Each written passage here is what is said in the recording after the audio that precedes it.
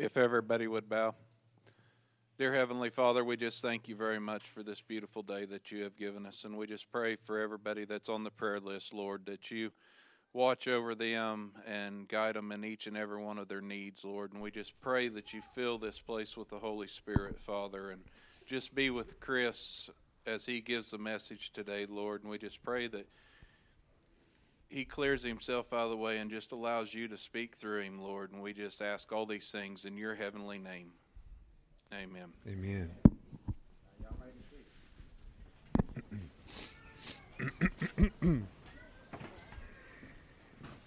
Great job.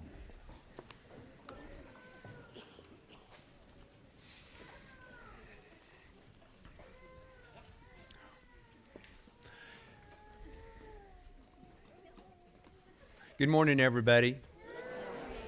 It's an honor and a privilege to be here with you guys this morning. I think most everybody here knows me or at least recognizes me. For those that don't, my name's Chris DeZort, and I've been going to Thousand Hills for approximately 6 years. That's great. I love this church, and I love the spirit of this church, and I love the people of this church. It's just an awesome place to be, and I'm just so thankful for it. You guys know that I'm not a preacher. I've never had any desire to preach. The main thing is just standing up here in front of you guys like right now. It just petrifies me. So hang with me. David, did you bring the smelling salts? He told me he'd bring the smelling salts, so I'm counting on him. This morning I'd like to visit with you guys about the grace of God. But first, what is grace? And there's lots of different ways to define grace. But to me, grace is best defined by its unmerited favor. That's favor that you and I had nothing to do with. He just freely gives it to us. So this morning, to illustrate what an important role grace has played in my life, I'd just like to share some of my testimony with you this morning. I was born 10 miles east of here in Moreland. I was a kid that was kind of quiet, timid. I hated school. I didn't really have any sense of self-confidence or self-worth. I just wasn't good at school. So it just kind of fell into that. But I did have two brothers at home, Pat and Mike. I was the oldest. My brother Pat was 1 year younger than me. Mike was 3 years younger than me. My dad was a VOAG instructor, first in Selma, Oklahoma, until that school got too small and they had to shut it down. And then he went to Fort Supply and was the ag instructor there. When he decided to get out of teaching, we moved back to Moreland, and he went to work for A&R Pipeline Company. My mom was an RN there at Moreland, where I was born, and then later on here at the Woodward Hospitals. My brothers and I spent our youth doing chores on the family farm. We were active in FFA, and we always had a lot of stock show activities going on, and we participated in livestock judging contests. Where was that? Oh, my parents, they raised us in church. We went to the Catholic Church in Moreland, and my brothers and I were altar boys there, and we were in church every Sunday. We did the first confession, first communion, and confirmation. We did all that stuff. But even after all those years in going to church, I couldn't say that I had any sort of personal relationship with Jesus Christ. My mom would be the first to have that experience. As I told you earlier, my mom was an RN. And when she got out of nursing school, she served a residency at St. Anthony's in Oklahoma City. And one day, her and a coworker were changing bandaging on an invalid patient. And in the process of turning that patient, they had an accident. Long story short, my mom broke her back that day. She lived, they did a couple surgeries on Mom, but were really never able to do her a whole lot of good. So she had a lot of back pain for the rest of her life. My mom and dad's marriage, like most marriages, had its ups and downs. My dad had a quick temper and was really stubborn. And my mom was quiet and hated conflict. So there was a period in her life where, she was miserable with the chronic back pain. Their marriage wasn't going good, and she was miserable, and she didn't know if she wanted to go on. One night she went into the bathroom with no intention of coming back out. She told me she sat in there crying with a razor blade in her hand. And she did cry out. She cried out, "God, if you're real, I need to know it now." And the Spirit of God showed up. He loved on her, ministered to her. And when she came out of that bathroom, she was a new creation in Christ. Now, Mom would tell me this story probably about a month after it happened. And I was, of course, so happy that she hadn't hurt herself. But I didn't really understand the relationship with Christ part. Anyway, for the next several months, my mom witnessed us boys all the time. And through her words and her actions, we could see that this relationship with Jesus must be real because she was a different person. She had a group of friends that were likewise, at that time, strong Christians. If there was anything going on in Northwest Oklahoma, revivals or special speakers passing through the country, whether it's prayer meetings or Bible studies, they were active all the time. They had an insatiable thirst to find out everything they could about our Lord. And they loved being in the fellowship of other believers.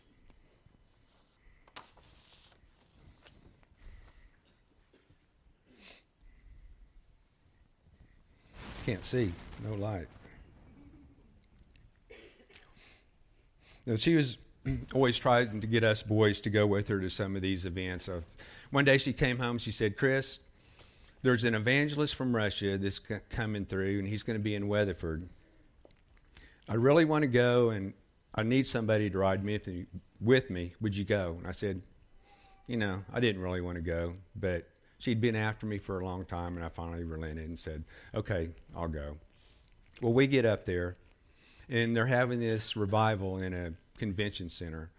There's probably 300 or so people there, and a real good crowd. And just kind of hanging around watching people, which is kind of what I like to do. And finally the service started, and they started with the praise music. And the praise music was different than the way we sang at church. We just sang out of a hymnal, and it was pretty cut and dried. That praise and worship was way more like our praise and worship, which is outstanding. And it just kind of gets you in the flow and the mood of the Spirit. And it was really good. There were people raising their hands in praise, and you even see people weeping. That you could just tell they were really in worship. And it was a new experience for me. Then the evangelist gets up and he starts to preach. And he preaches a way that I've never heard the word preached before. He was preaching with power and authority and passion.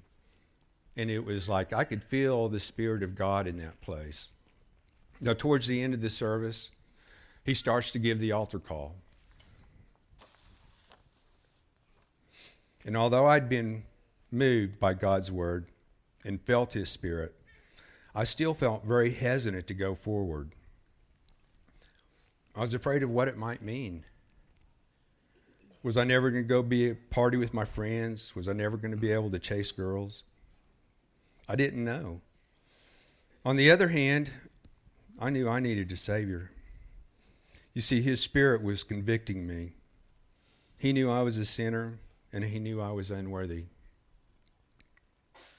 But he loved me, and he was calling me. I was going back and forth in my mind. Do I go? Do I sit here? Part of me wanted to go. Part of me was scared to death. And I just remember I was just feeling like my body temperature was getting way high. And I just felt, it must have been the Spirit of God on me that was just convicting me to go. because I don't remember walking down that aisle, but I did. I ended up down there in front of that evangelist, and me, along with several other people, gave their life to Christ that night, and we recited the sinner's prayer. It was the most amazing experience of my life. I remember after it was over, and my mom was down there congratulating me on the decision that I'd made. And I was just weeping, you know. It was crazy. I felt like, how could God love somebody like me? You know, I was just amazed. It was an incredible experience. John 4:19, we love him because he first loved us. And that was my experience. Now, I wish I could stand here before you and tell you that life-changing experience was so awesome and that my journey after that was all smooth. But my journey was anything but smooth. I continued to struggle with the same old sins. I would spend Sundays in church and do good for a couple days, and then I'd slide right back into my same old patterns. I would eventually spiral down, and I got into harder drugs, LSD, angel dust, psychedelic mushrooms, and others. And I do want to pause here for a minute because I don't want this to sound like I'm trying to glorify the drug culture in any way. It's not. It's bad news. It was the most horrific, some of the most horrific times in my life. There were times when I was on a bad trip that I would beg God to not let me become caught in that mental state. Because when you're on a bad trip, your mind is just tormented and you can't move your body and your mind's just going. And it's kind of like you can see yourself looking down on yourself and you're going, oh my gosh, am I ever going to come out of this? Because it happens to people where they don't come out of that. And they're, most common now with all the psychiatric wards being shut down, they're out on the streets. They can't hold down a job, can't do anything. It's a horrific place to be.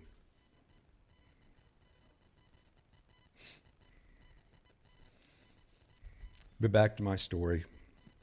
I was a mess.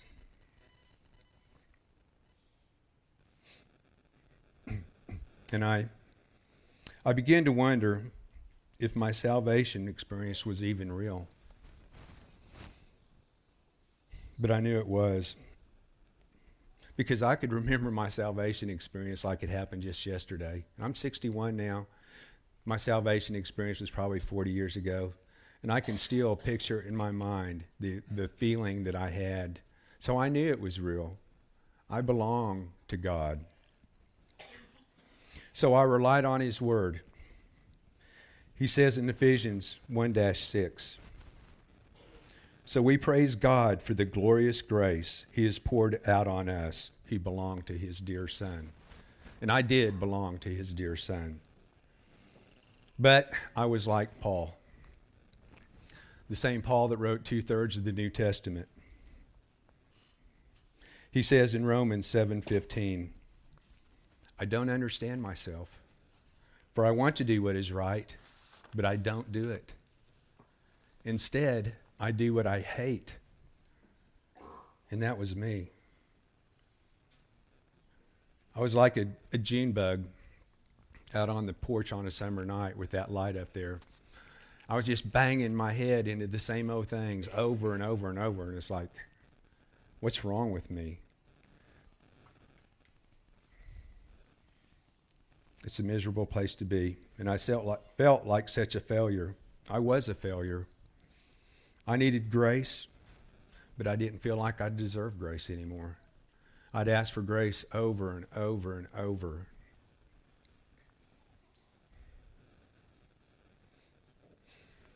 And that brings me to another point. Why is it so hard for us to accept God's grace? I think it's because it's so foreign to our human relationships, where everything relies on earning something. We have to earn everything. Whether it's an employee-employer relationship or a student-teacher relationship. Most often, it's even in our marriage relationships where there's conditions and expectations. And if those conditions and expectations aren't met, there's probably going to be difficulties in that relationship. And that's our reality.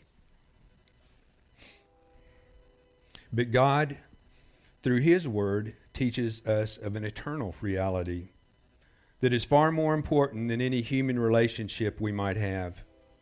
It is the reality of God's grace towards us. And when we begin to understand His grace for us, we begin to change from the inside out. You see, God's kindness to you is completely undeserved. And when God gave us His grace, we were and are completely unworthy. Romans 2-4.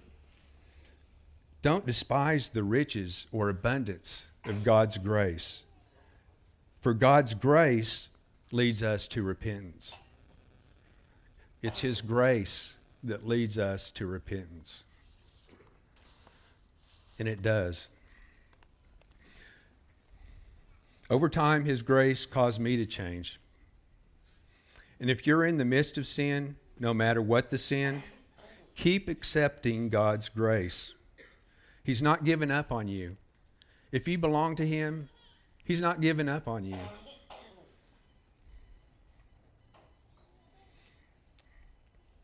And you need to be in church. Church was my lifeline when I was going through that. I mean, I didn't do a whole lot right, but I did have enough sense to get my tail to church.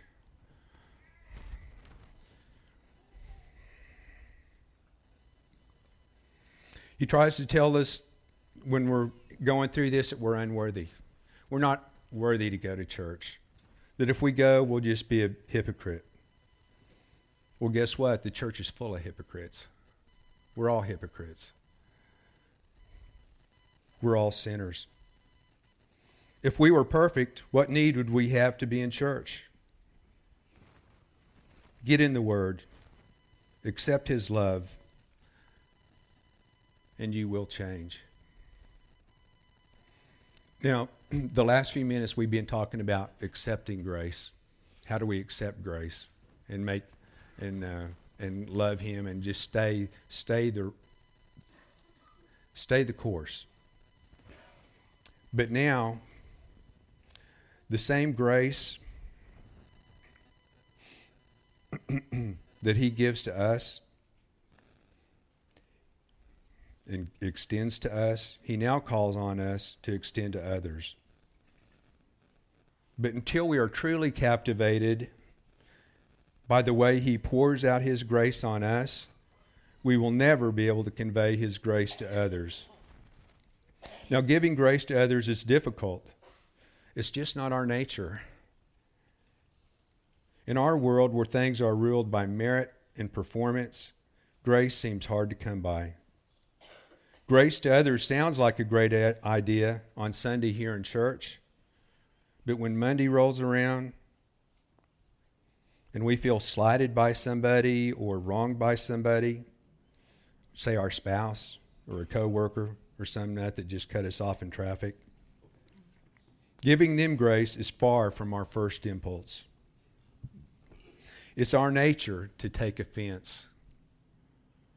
I get it. I'm the same way. To be a person of grace is difficult. We can't just show up to church once a week and expect to change. And I'm preaching to myself here more than anybody. We've got to have a relationship with Christ where we talk to Him all the time. He doesn't want to just be a once a week God does. He wants to be with us daily and help us through life. But it requires a little work on our part. Again, I'm talking to myself. We have to begin our day in prayer, and we've got to talk to the Lord all day long. He's our only hope. We can't do this on our own. I know I sure couldn't. We have to keep in mind how much grace Christ is constantly showing us. And if we're not mentally and spiritually prepared for what awaits us when we walk out our front door in the morning, our chances of being able to respond Christ-like are not good. God loves us, doesn't want us to walk around with bitterness, resentment, and hate towards others. It's not healthy for our spirits, our minds, or our bodies. He didn't make us like that. So, Sheila, if you would, please bring up Matthew 5, 46 and 47.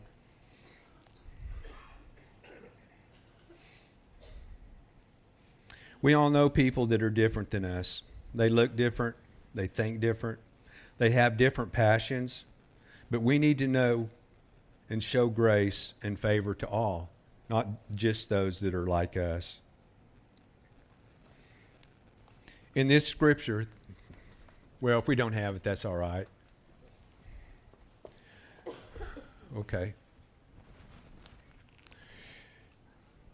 In that scripture, there's tax gatherers there. And when we see the biblical explanation of a taxpayer is somebody that's lost or without God.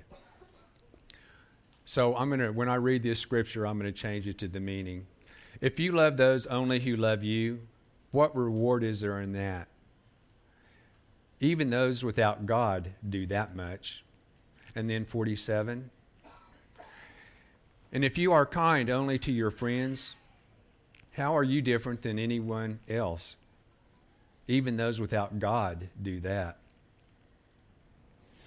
You see, God calls us to be different and to operate on a different level than those that are without God.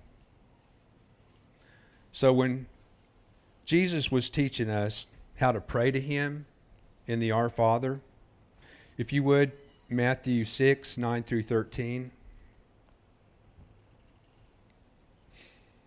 He told us to pray like this.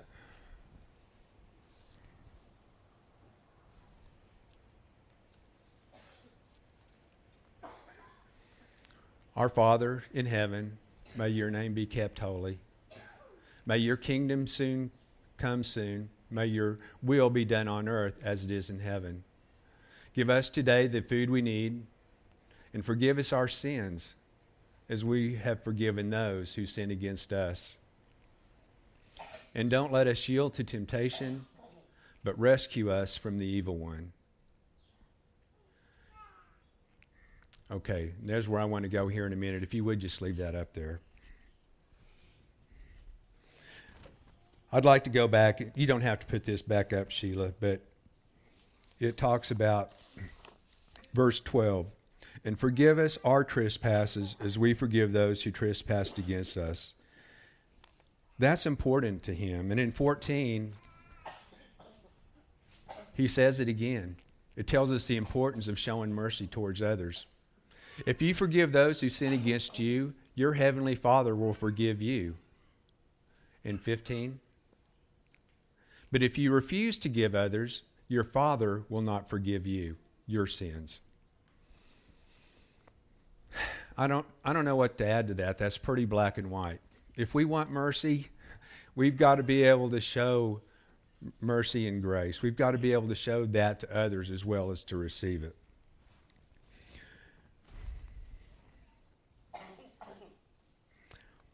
Then he goes on to Luke 6, 27 and 29.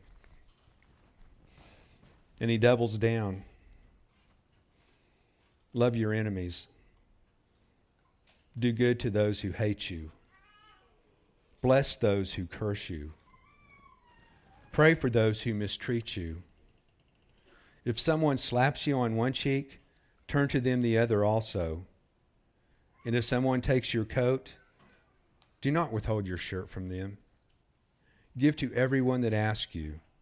And if anyone takes what belongs to you, do not demand it back. That's crazy stuff. I mean, that's just not the way we do things. We're not the way we think. And it is radical. I sat there looking at this scripture, wondering, how in the heck are we ever supposed to be able to respond like that to somebody that's mistreating us? And God brought to my remembrance Ephesians 6:12. For we wrestle not against flesh and blood, but against principalities, powers, rulers of the darkness of this world, against spiritual wickedness in high places.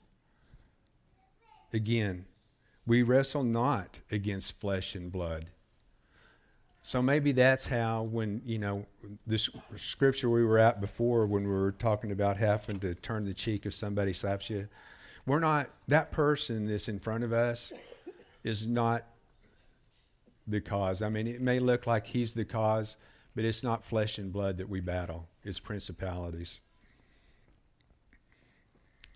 So we wrestle not against Billy Bob, who was just a jerk to us, or Betty Sue that's been spreading untrue rumors about us.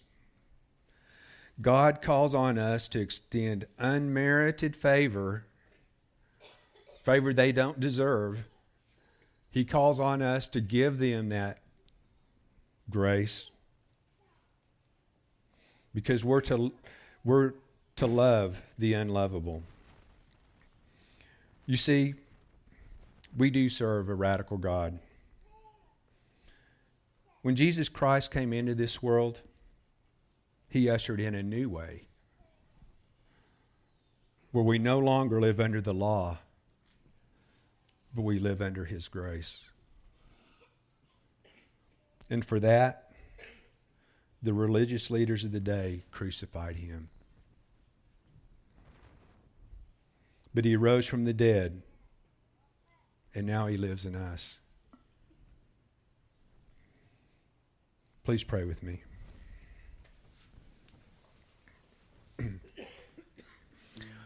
Father, we just love you, Lord.